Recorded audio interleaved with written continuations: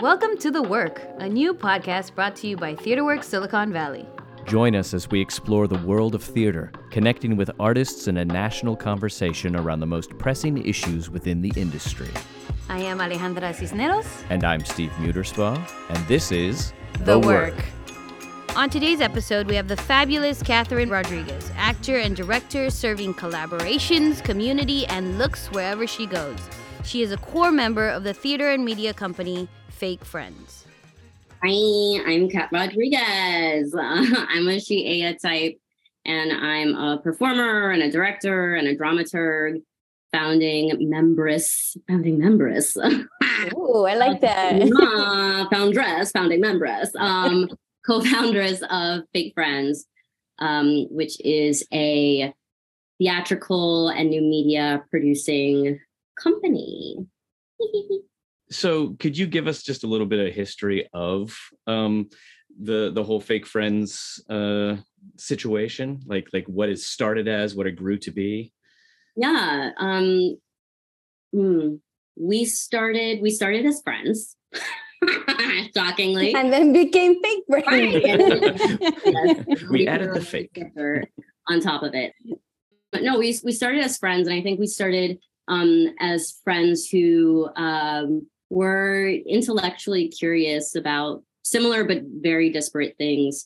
But I think what drew us together was a desire and ability to take justice seriously, something like Chekhov or Marie Irene Fornés and The Real Housewives, pop culture, that there is no kind of, hierarchy. So everything is material for us. And we start our processes with a lot of research, educating ourselves. And then we like to get up on our feet. So we start, now at this point, look, wait a minute, hold on. I'm bad at maths. Probably like 6, 7 years, something like that. You all met at Yale, yes? Yes. We're classmates, and we have different backgrounds and trainings. The founding members, there were three dramaturgs, and an actor, at least in terms of the formal training. And then Rory Pelsu, who's a director and formerly trained as a director, came on board with Circle Jerk. Was the first project that we worked with a director, period. And then it was Rory, who then also did the live stream production of This American Wife with us. But I should hashtag say their names. I should say it's Michael Breslin, Patrick Foley, Ariel Seibert, and myself, who are the founding members, and of course Rory Pelsu is our resident director. Yeah. Now, was it always a live theater / digital media company, or did that pivot? Great question. It was always a live theatrical company that was interested in screens, and screens from, the various screens that we consume, right? That are portals for us. So whether that's TV, what you see on TV versus, pocketable screens like the ones that you probably have on silent right now as we record this interview. How dare you? Oh no! Don't get Nicole Kidman on your ass. How dare you, Cat Rodriguez? I can be the podcast version. Please silence your phones. Yeah. Let's all be inspired. We're always interested in screens, but we're theater people. That's not to say that's our only lane. But that's where we started, right? That's where we started. And the first thing that we ever did together, which was a 15-minute version of This American Wife, which was in a cabaret kind of setting. And then that piece grew, right, to be then a full-length theatrical production. And then in the pandemic, we pivoted, and we did a digital adaptation, added a performer. It was on site, so quite different than where it started. But that first moment of working together, 15 minutes to show for it, was live in front of a live audience, and also still very much interested in technology and how it mediates experience. Kat, tell us about This American Wife. What is that for folks who don't know? Not me, I know. I did my research. Yeah, we love that. This American Wife. Well, it started as a kind of an exploration. Really, it started when Patrick Foley and Michael Breslin realized that this was a mutual obsession that they had. They were quite versed in the franchises. And then you have someone like me, who at the time was like a kind of, yeah, that is something that I have flipped to on TV and Sneed. And then Ariel, who I think, really, really did not know, but was very interested in technology, right? So the show it's not like, the equivalent of like a jukebox musical, like Send Up, right? It is truly an exploration of these two people who form a friendship, who are mutually obsessed, right, with the women and the narratives and the performance for the camera, in spite of the camera, behind the camera. These questions of realness, authenticity, fakery, have always been really close to us. So when we did it, there's a confessional moment at the very end. Spoiler alert, sorry. But things that are like staged for the camera, captured despite our best intentions, but really pursuing this kind of like, what is it to find yourself in another, right?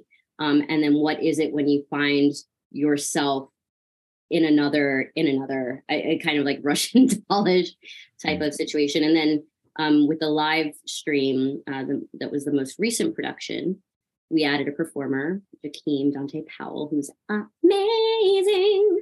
And that was on site, so it was in a McMansion. And the material, right? The architecture, the kind of choreography of life in these domestic spaces became a part of the exploration, since previously it was really black box world.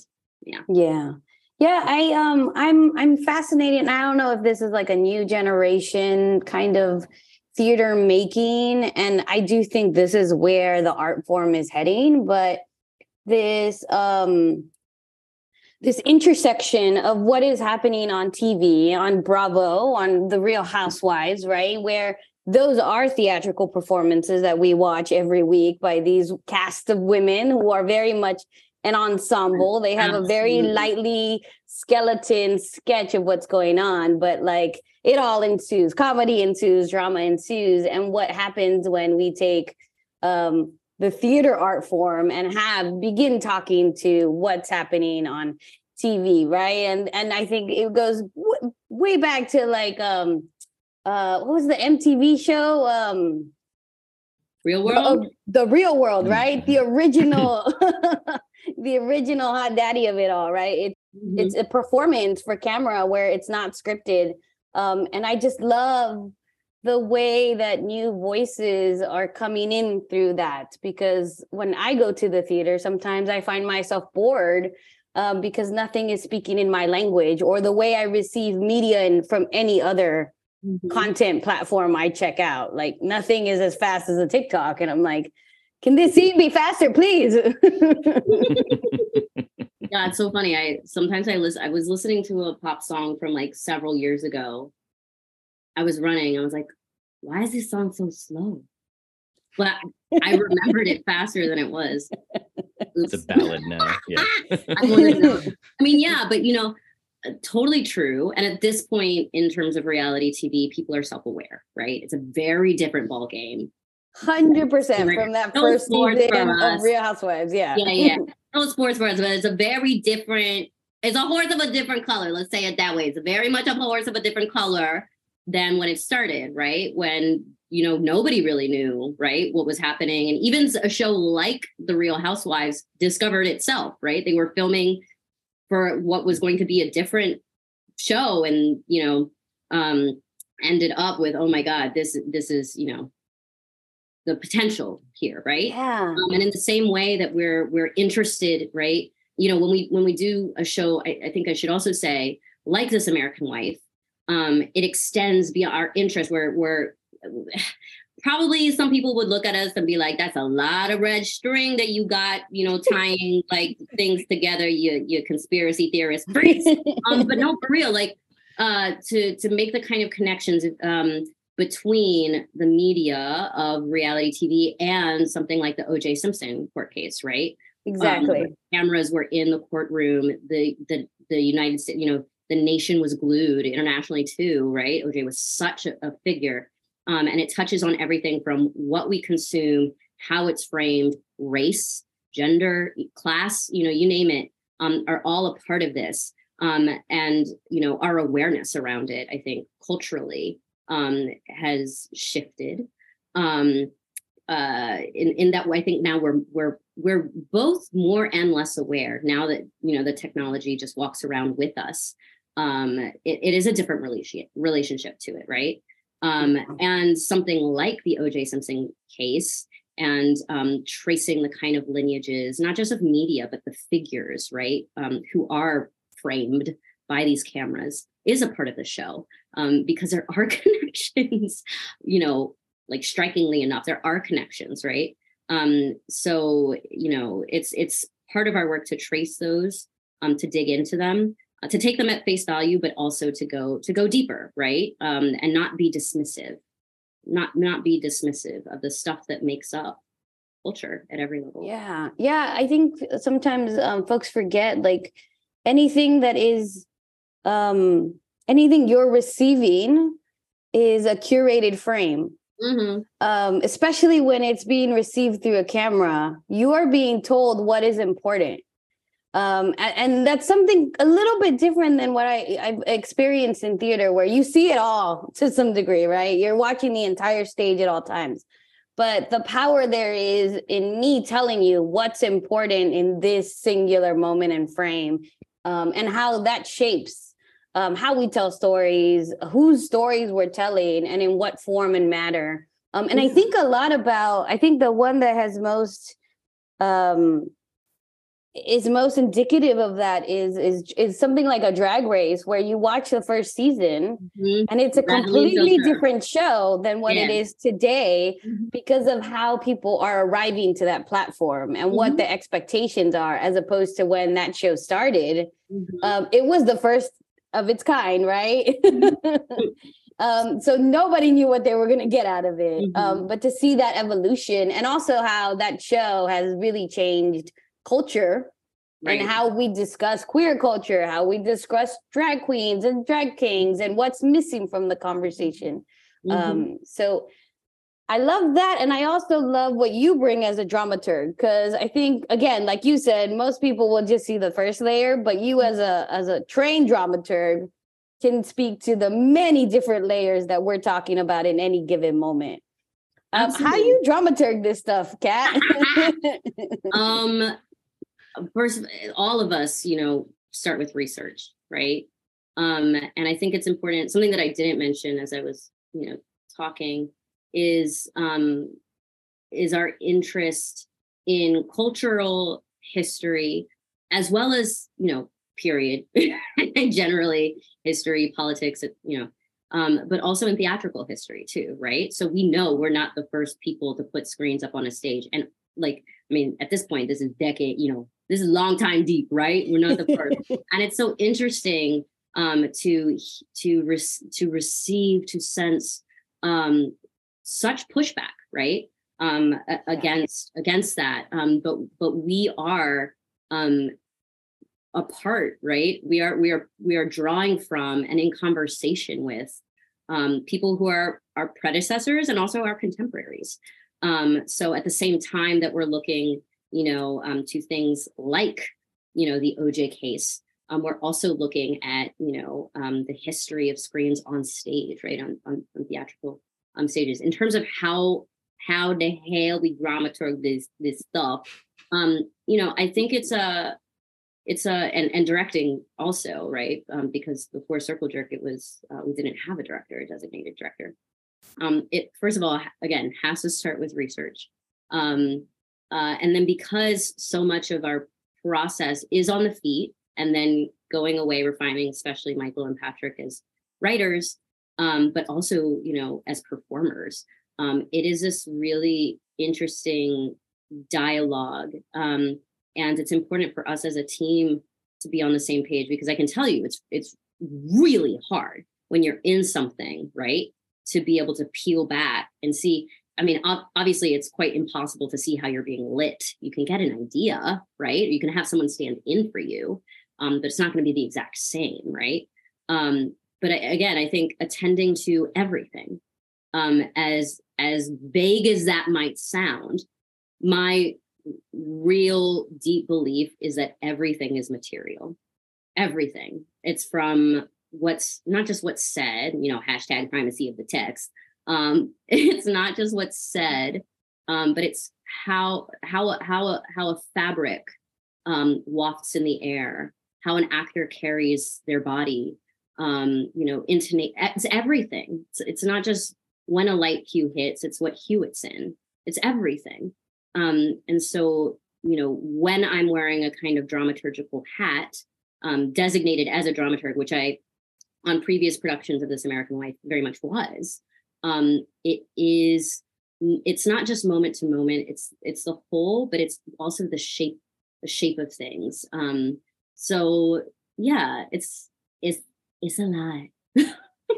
Yeah, because we have access, like that's the like kind of a little bit mind-blowing thing is dramaturging in this age. You have access to a lot, especially if you're doing something that is in conversation with the culture right now. Oh, there's access to so much content of the content of the content. And like you said, everything means something, right? Just like the frame is being curated, every part of that story, someone decided red was an important color, or, wool is the fabric of this story, and what that means and how that tells, specifically when it's like this kind of medium of a screen, right, where I can pause you and I can I can look at every single thing on your frame. So to me, it feels very daunting. It's like a Baz Luhrmann film. We're like, stop. I mean, I think that's, part of the difference between working in a mediated way and working in a staged way. At the same time that you can have somebody take photos and show them to you, it is just different. And when I'm performing, when I'm doing that, my dramaturgical mind is still very much, active. And I know something that is important to us as a group, also individually, and I can speak for myself, is attending to the politic. I mean, one of my big things is that so often we just reify the object of critique. We just do the thing that we're critiquing. And I think with us, we try very hard to consider what the ramifications, message, etc. are, right? What are we making, how we're making it, sure is one thing, but what is it actually doing, right? What is it actually doing? And so that's something that, that work never stops. It's being in constant dialogue and conversation about what is going beyond our best intentions, what is actually happening. Does that make sense? Yeah. Mm-hmm, mm-hmm. Does that, when you make the shift between, because I love that all your pieces go back and forth between live theatrical and in a hybrid or even just a whole virtual thing. How does that shift as far as you get a chance to kind of, like you said, you're curating the frame but you're also getting a chance, because of the ever evolving landscape of what you're pulling from. Do you also shift that narrative when you make the leap to a hybrid or to a fully digital? I think it's on a show to show basis what that entails. Something like Circle Jerk, which was the first production was supposed to be a live, in-person, enterprise, Starship Enterprise. And we had to shift because the pandemic hit, that production got canceled. And it was really Michael Breslin who said, I really think that we need to shift. We should shift. We should explore digital, right?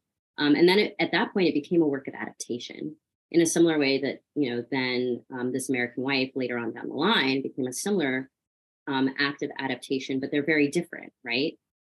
Whereas, and now that we had this past summer, June 2022, the Connolly Theater in East Village, a live in-person production of Circle Jerk that was also simultaneously live streamed, which meant that the people that were in the house could see both. We had a giant projection screen where they could see both what the online audience was watching, as well as us making it in real time, right?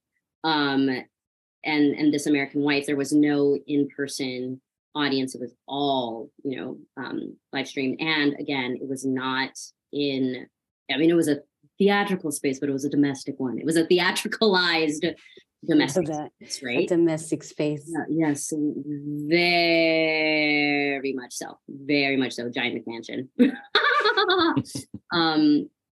So it's taking a look at it's a show by show basis, right?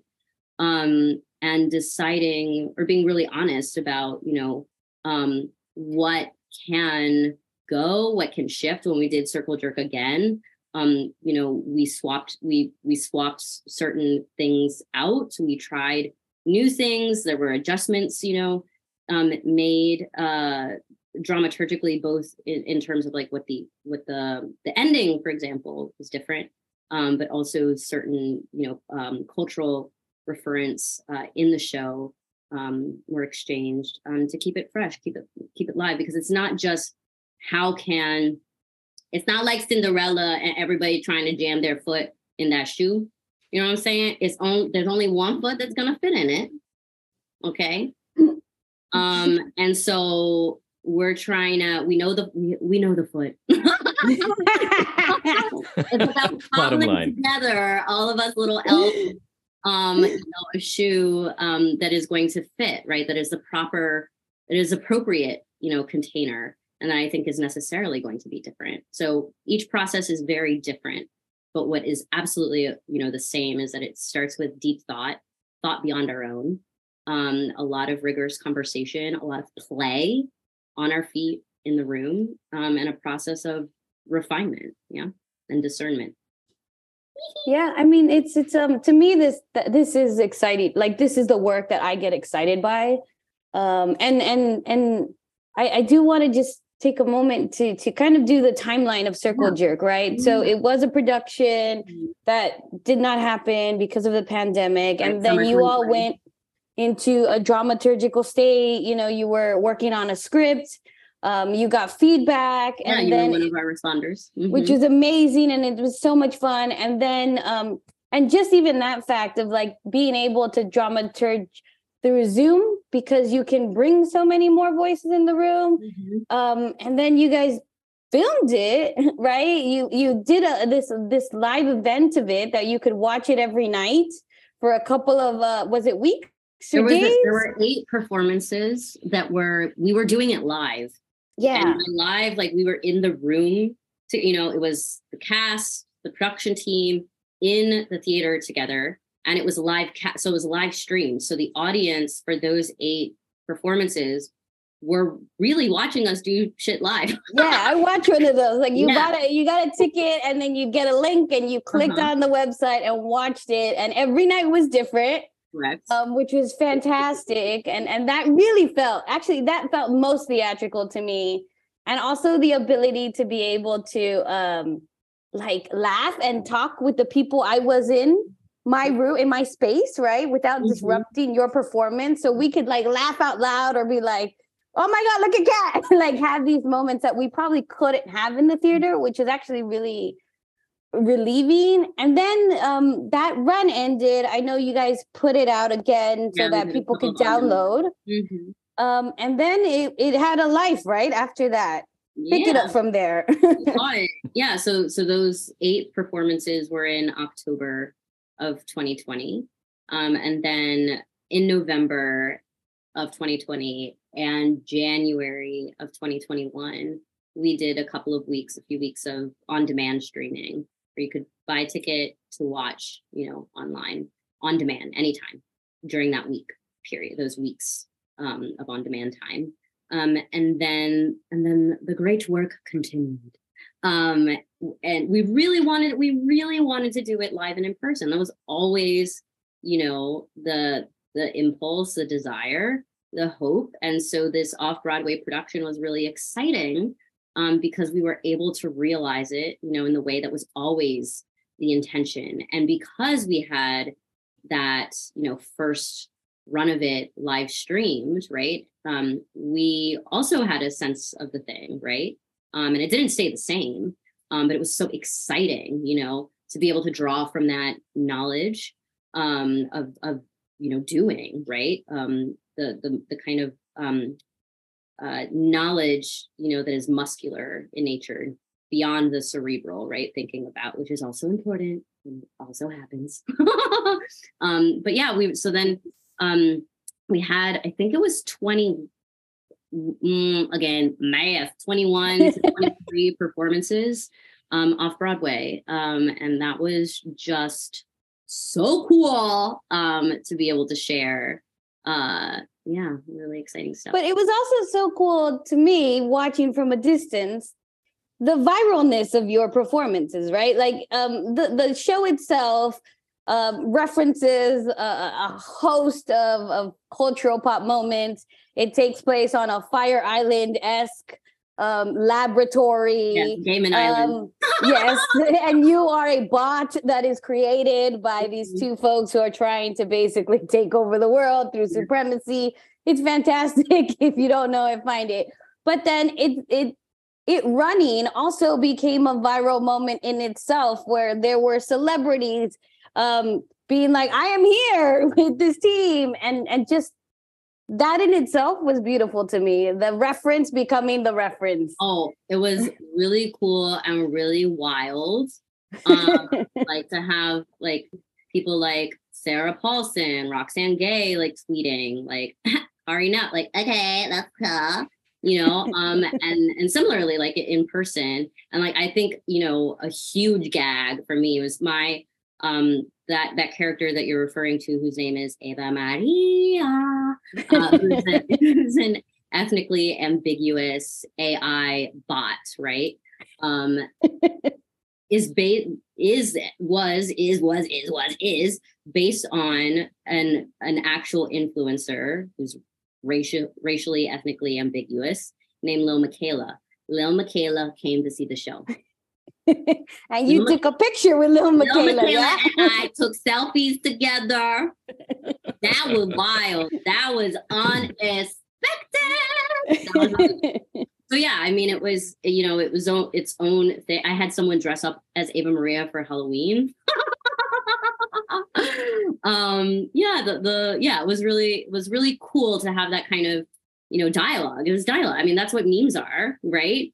That's what this kind of like internet speak is.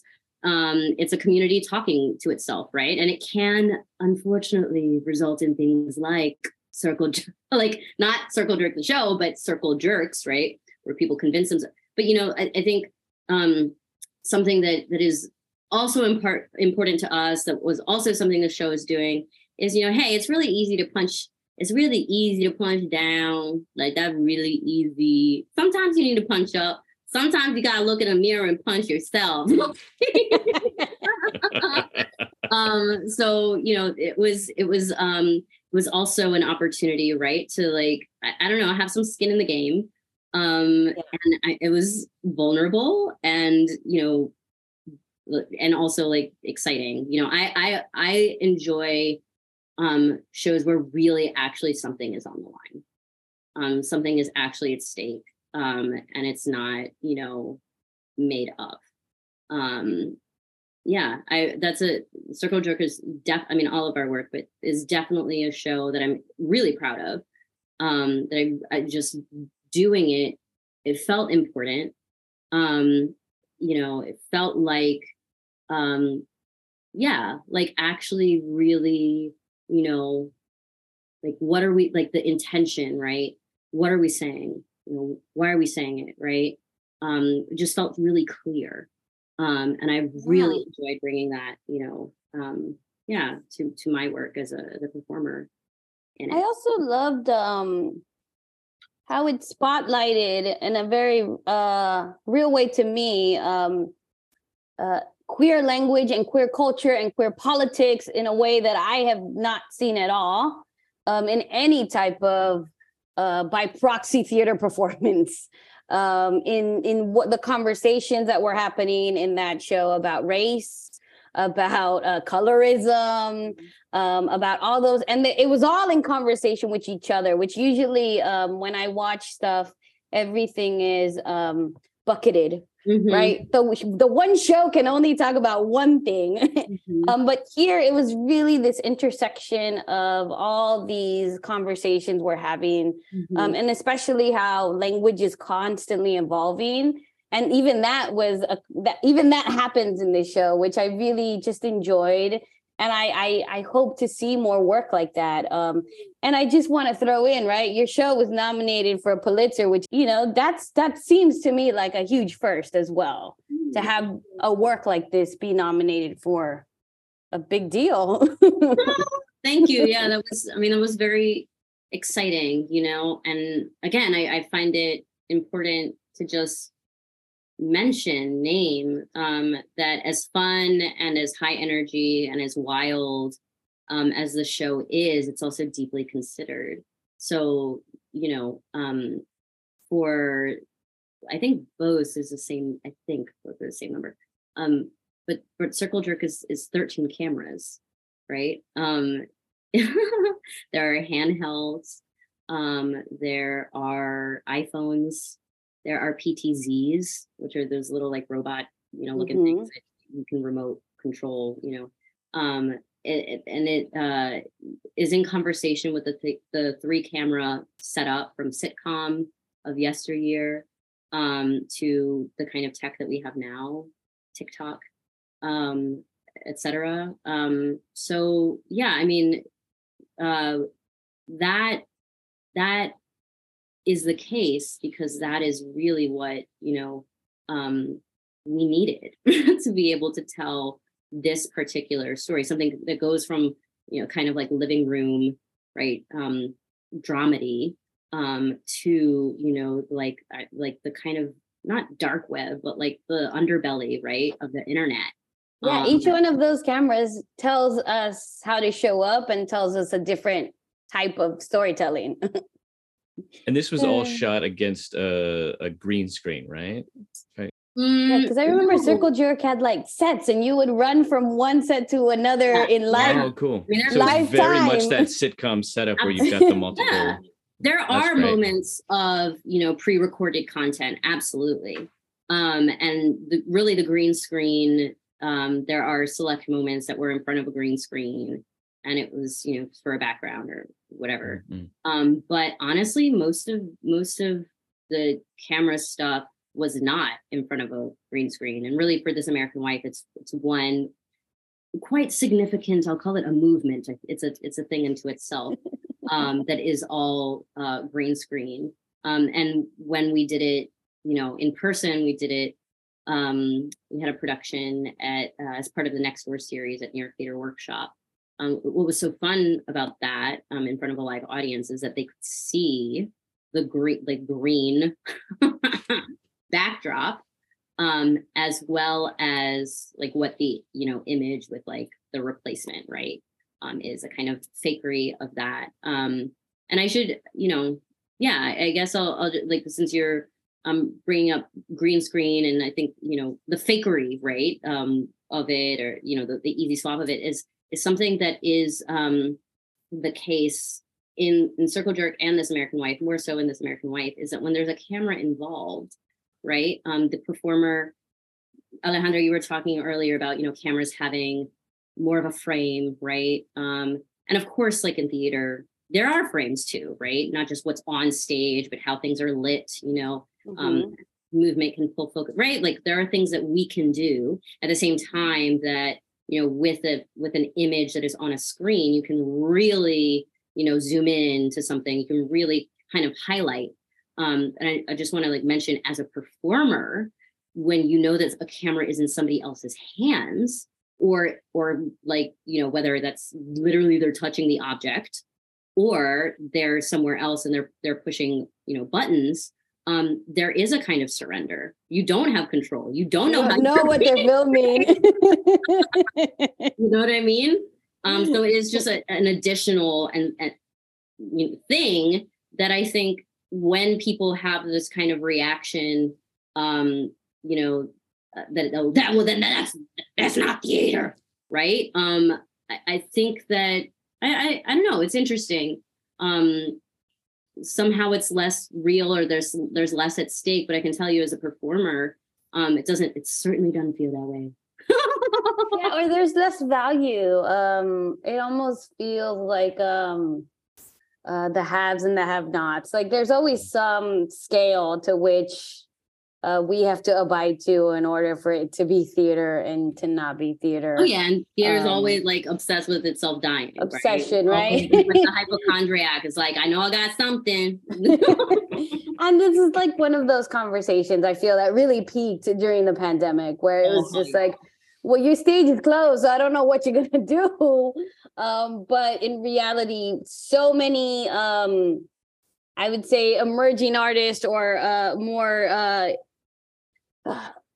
artists that were in conversation with the contemporary were able to create. We're able to create very important work that probably would have never come through or existed or even had a platform had we had not had a break from the stages, which is how Circle Jerk ended up, right, getting adapted. But all the other work that came out of that, all these adaptations of Shakespeare and all these conversations around the table. And I was always curious to like, which again, I think rings to what you said earlier of like, you're not inventing a new medium. You're taking from the past or what filmmakers have created, and you're bringing it into your medium and then evolving it into something else. And the evolution of that storytelling. And I found that really beautiful of theater storytellers taking on a different medium to put out, to produce. And I hope that continues. I don't know if there's a platform. Tell me more. What do you think, Kat, as someone who is working in this specific? Again, I think it will. Like, you know, again, we're not the first people. And at the same time that, like, yes, you know, we do watch film, you know, and let that wash over us. We also, you know, are obviously aware and knowledgeable about groups like the Wooster Group, Big Art Group. You know, there are theatrical companies that have been taking technology seriously for a long time. You know, this is not a new phenomenon. And I think I can understand certainly the anxiety, right? Especially in a time of such uncertainty, instability, loss, death, actual death, the kind of fear, right? Of, you know, of an art form. Losing something else. Yeah, losing something, going away. But that's, you know, putting it in a negative light. Right. And, you know, because we were working on this project, perhaps we were particularly poised because, you know, previously we had been working with screens, et cetera. We were particularly poised. I don't think that's, you know, just us. We happen to have a project that we were currently working on. But again, it did require a whole ass act of adaptation, you know, and deep thought about how we were going to do it. And I think, you know, it's really exciting to have been a part of something that was not, you know, much love to them. Sorry, not doing it. A Zoom play. This is not a Zoom play. When I hear people say, "Oh, Circle, you know, Zoom play," it's like, well, that's really not what it was. And by the way, Zoom plays are fine. Great. Just different things. Very different thing. Very different thing. So somehow you have in your brain, you don't know anything about Circle Jerk, and you've conjured an image of 13 Zooms going on, and that's how the production. That is not what it was. No. People, same spot, 13 cameras being Right. used for those people in the same Absolutely. room. Several Yeah, different yeah. sets, and us running around like chickens with our heads cut off. Yeah, but that, I mean, it's so much fun, and in a similar way that we talked about earlier, right? Like the housewives, staging themselves, right, or not. There was certainly, acts of staging theatricality, right? And also honest slippages, moments of accident, right, which are exciting.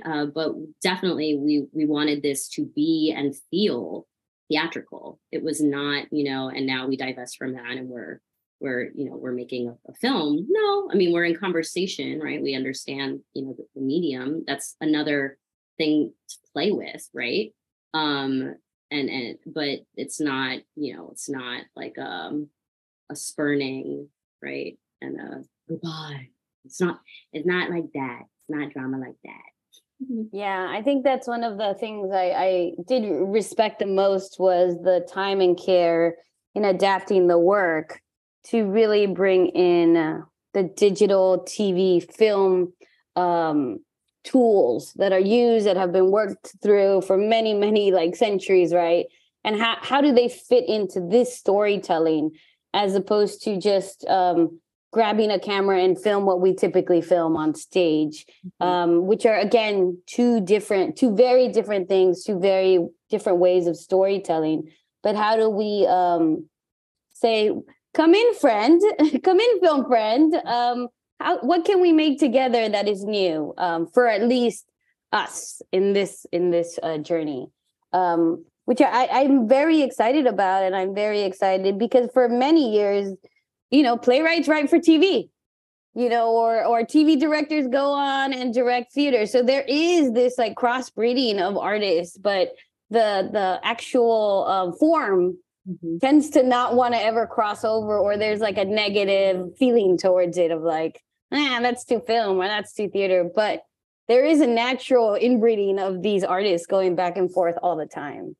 Yeah, it is a part of daily life now. I can tell you many times have I read a script where like, and now they're texting. So many times. Email, and it's like, it's so hard to make that work. Sit and watching like somebody like read text messages out loud as they compose. Like, no, who does that? Nobody even texts that slow. Yeah, right. And it's also just, excuse my French, but boring. So I mean, it like, how do you deal, right? How do you deal? I mean, we found a way to deal that worked for us and that worked for the project, So I think a lot of theater companies, obviously they embraced digital out of necessity, but now we're in that murky zone of like, are they going to continue with it, or are they going to just go back to the traditional model? And I would say honestly, astounding to hear the pivot of, we have this live version and now we're going to do this 13 camera multi-location setup is just astounding to me. So what would your advice be to a theater company who is, traditional in nature, but looking to do a more digital centric, storytelling? Yeah. I first of all, I'm going to start with a little bit of self-reflection. I think it's important to ask, like, why have we not? Right? And to be really honest about that one. And why do we now want to? Why do we now want to? I have no value judgment on either of those questions. I just think that they should be asked and honestly answered. And part of that is because if we just start, oh, this is possible, and we start doing things, right, kind of just like shooting from our hip, we will probably, I think we're more likely to commit a similar offense, right? To have similar, areas of unawareness, right? And to perpetuate certain things. Obviously, something that is so exciting about digital is accessibility, right? But again, it's not that you just, if we build it, they will come, right? it's I think a really it's a conversation, and then it requires actually, doing the thing. And I think as part of that honesty, right, which is going to, I think, have, incorporate conversation, dialogue around audience, around ticketing, pricing, about some real kind of logistical considerations, like, the union of it all, right? It's not as simple as it may seem. That does not mean it's not worth doing, right? Then I also think, considering the project itself, right? And the integrity of the project, so that we can do right by it, right? So we do right by audiences, we also do right by artists, and we also do right by the actual work itself. Because when you make something so widely available, it's like photos, right? Production photos. There are all these rules around production photos. Why? Well, because you're representing somebody else's work, or many people's works, right? And something like, live streaming, if it's going to be done poorly, then it is a poor representation, of people's labors. So yeah, I mean, what I would say to people who want to do this, exciting. Oh my God, fantastic. Great, amazing. Let's have those conversations for real though, don't stop at the easy answer. And this does not have to be, it doesn't have to then include self-flagellation, right? But honesty is a part of being accountable, right? And I think that that's a really important first step in whatever direction, right? It might be that the conclusion of it is like, actually, we really can't, right? We really can't, and for whatever reason, that's okay, or we absolutely can, and here's how we're going to do it. Again, once you have that conversation, then I think that there's, and you have that insight, you can walk forward with more clarity, right? Around what's important, and the kinds of conversations that you will continue to need to have. Yeah, there's something interesting about and I guess this goes back to the mentioning of Twitter, right? But the commodification of something that feels free. Mm-hmm. Right. So what you described when you're adapting Circle Jerk was that you all did it because it was your truth. That's where you felt you needed to go. It wasn't under the pressure of anything or the strains of a budget or a season, or artist or an artistic director. But when you're trying to fit, right, that square into a triangle, and you don't even have shared language as artists or intentions, that seems to be where everything just begins to crack and where and all of a sudden I feel like the resolution always ends up being is gatekeeping. Yeah. Right. So sorry, we're only gonna let a few amount of people do this, and they need to be skilled in this new media that just was created. Because I even remember when they were doing the Zoom readings, and then all of a sudden people were looking for directors, and they were like, you have to have experience directing a Zoom reading. And I was like, are you kidding? Like, this they made credit up in 1989, and everybody's like, you got credit in order to get that shit's made up. Everything's made up. Everything is made up. And it's just so interesting how folks tend to look for a way to gatekeep.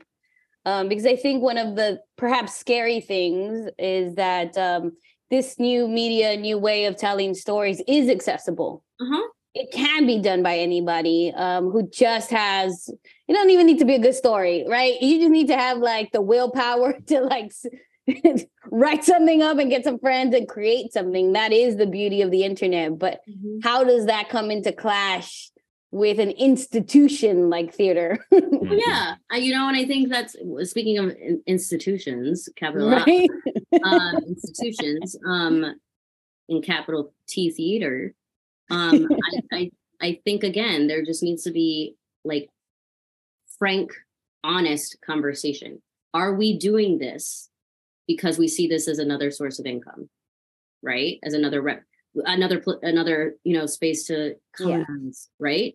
And I think it's also important to remember that in the same way that we at Fake Friends are like, oh no, we know, we know like the folks that came before us, right? That what we're in conversation with, I think it's also important to recognize that there were plenty, of not necessarily theaters, although I'm sure, that too, but there were plenty of cultural makers and cultural producers that were already doing stuff online, right? Because accessibility was important to them and had been. And it didn't take something like the pandemic, for people to go, oh, right? Yeah. Oh, and you were being kept out of these institutions with capital T. Right. So you had to go and create your own content. Yeah. So I think, again, I just think it's important to ask, like, why all of a sudden now, and whatever answer, is yielded, you deal with that, right? You deal with that. Doesn't mean that that's how things have to stay. But I do think it's important, right? Know thyself, the oracle said. Bring it all back. So what's next, Kat? What is next? What are your resolutions? My resolutions are 2023 and me, darling, trying to step into my power. So Fake Friends, we're in the middle of a commission right now. Ars Nova and CVU, a new work that we've been tinkering on, a little bit more than tinkering. We've had several residencies. We just we've had some time at Ars Nova, and then we recently came off of 2 residencies at Mercury Store and Culture Hub, working on a new musical, or something that is allegedly. Allegedly. That's what it needs to say. A new musical, allegedly. Yeah, allegedly a musical. So we'll see. We're in the midst of that. And then we're at the very beginning of a new project. I'm currently a Sundance Latine fellow. And as thanks to their generous support, I'm able to work on a new thing that right now is just an idea. And we have a residency at Duke University. Shout out Duke. Thank you so much for your support. Woo! Yeah. This podcast is sponsored by the Sundance. Yeah, exactly. Right. And Duke University, Ars Nova. Absolutely. Thanks to our fiscal sponsors, as well as viewers like you. Suddenly, PBS. But we're Michael and I are gonna go to Duke and work on this new thing, which sounds like Michael will probably write, direct, and I will be in. And right now, pretty much what we have is bikini bodybuilding. And body and food. The body. And ED, so yeah. That is my favorite part, that it the center is always this moment, and then the layers behind that moment. I think 100%. I can always trust in your storytelling and your voice. It's like a moment, and then everything else that creates that moment. Well, she is the moment. She is always the moment. Well, and we'll see. But that's what's coming up, right now. What I'm looking forward to. We're gonna go do that Duke residency in February, late February. So, I mean, again, that's like the very beginning of a project. And, the couple things that we've worked on most recently, because those are not the only 2 works, and both of those have had various iterations. And, we yeah, I'm just really excited to see where we go and to be working on stuff concurrently. We were working on This American Wife, kind of as we were doing Circle, but also again, we had previous life. So I think we're in a really exciting space right now, where we've got multiple things on the pots, and so we're able to step out from various projects. And I know that I am not the only one looking forward to, but I am looking forward to, wearing different wigs and being in different kind of configurations and processes within Fake Friends. And then for myself, since you asked, my training is dramaturgical in nature. I'm really excited to be stepping into and being able to externalize this deep desire that I have to perform and to direct. And it's taken a lot. Everything's a process, isn't it? Everything gets us here. Yeah. And so I'm really excited, that I have, this kind of brain about me now that is always thinking in this kind of way, which is not to say that my brain is particularly special. It's just got some deep grooves in it, baby. Yeah. I'm really excited to, unleash myself as a performer and as a director. So let me know, y'all. Call me. You listening to everyone will be like, what the where do they call you, Kat? Where do people find you? Drop your links. What's up? Absolutely. You can find me on catLikeMeow.com. That's cat, CAT, like meow. Meow.com. Yeah. And on the socials, can we find you? Socials? Yeah, you can find me on the socials. Will allegedly. Yeah, allegedly. I think on Twitter I'm Cat Maria. So it's CATMARIAAA. And then on Instagram. I just love that you said I think you can find me. I'm not quite sure. Google my name. Well, and have you checked your Twitter account recently? I don't know. All the time. All the time. Rarely tweet from it anymore, which is different. I mean, I used to be all about it. And then, social media has also really shifted and changed too. And the kind of conversations that I was having when I set up my account in 2009 are not, At the same time that I'm not poo-pooing social media, because I do learn a lot from it. It's been really, like, what's going on with Twitter has been really upsetting, because that is how, I get so much access, right, to other people's thinking, to what's going on in places where I'm not, like, immediately there. So, yeah, I don't know. Find me, maybe. Thank you to our guest, Catherine Rodriguez. Links to her remarkable work can be found in the episode description. Since we spoke to Kat, Fake Friends was awarded a special Obie citation for the virtual digital hybrid production of Circle Jerk. Our next guest is Jonathan Castanyon, stage manager, producer, and co-founder of the Song Collective. Subscribe to our podcast to follow our conversations with the field. Until next time, keep doing The work.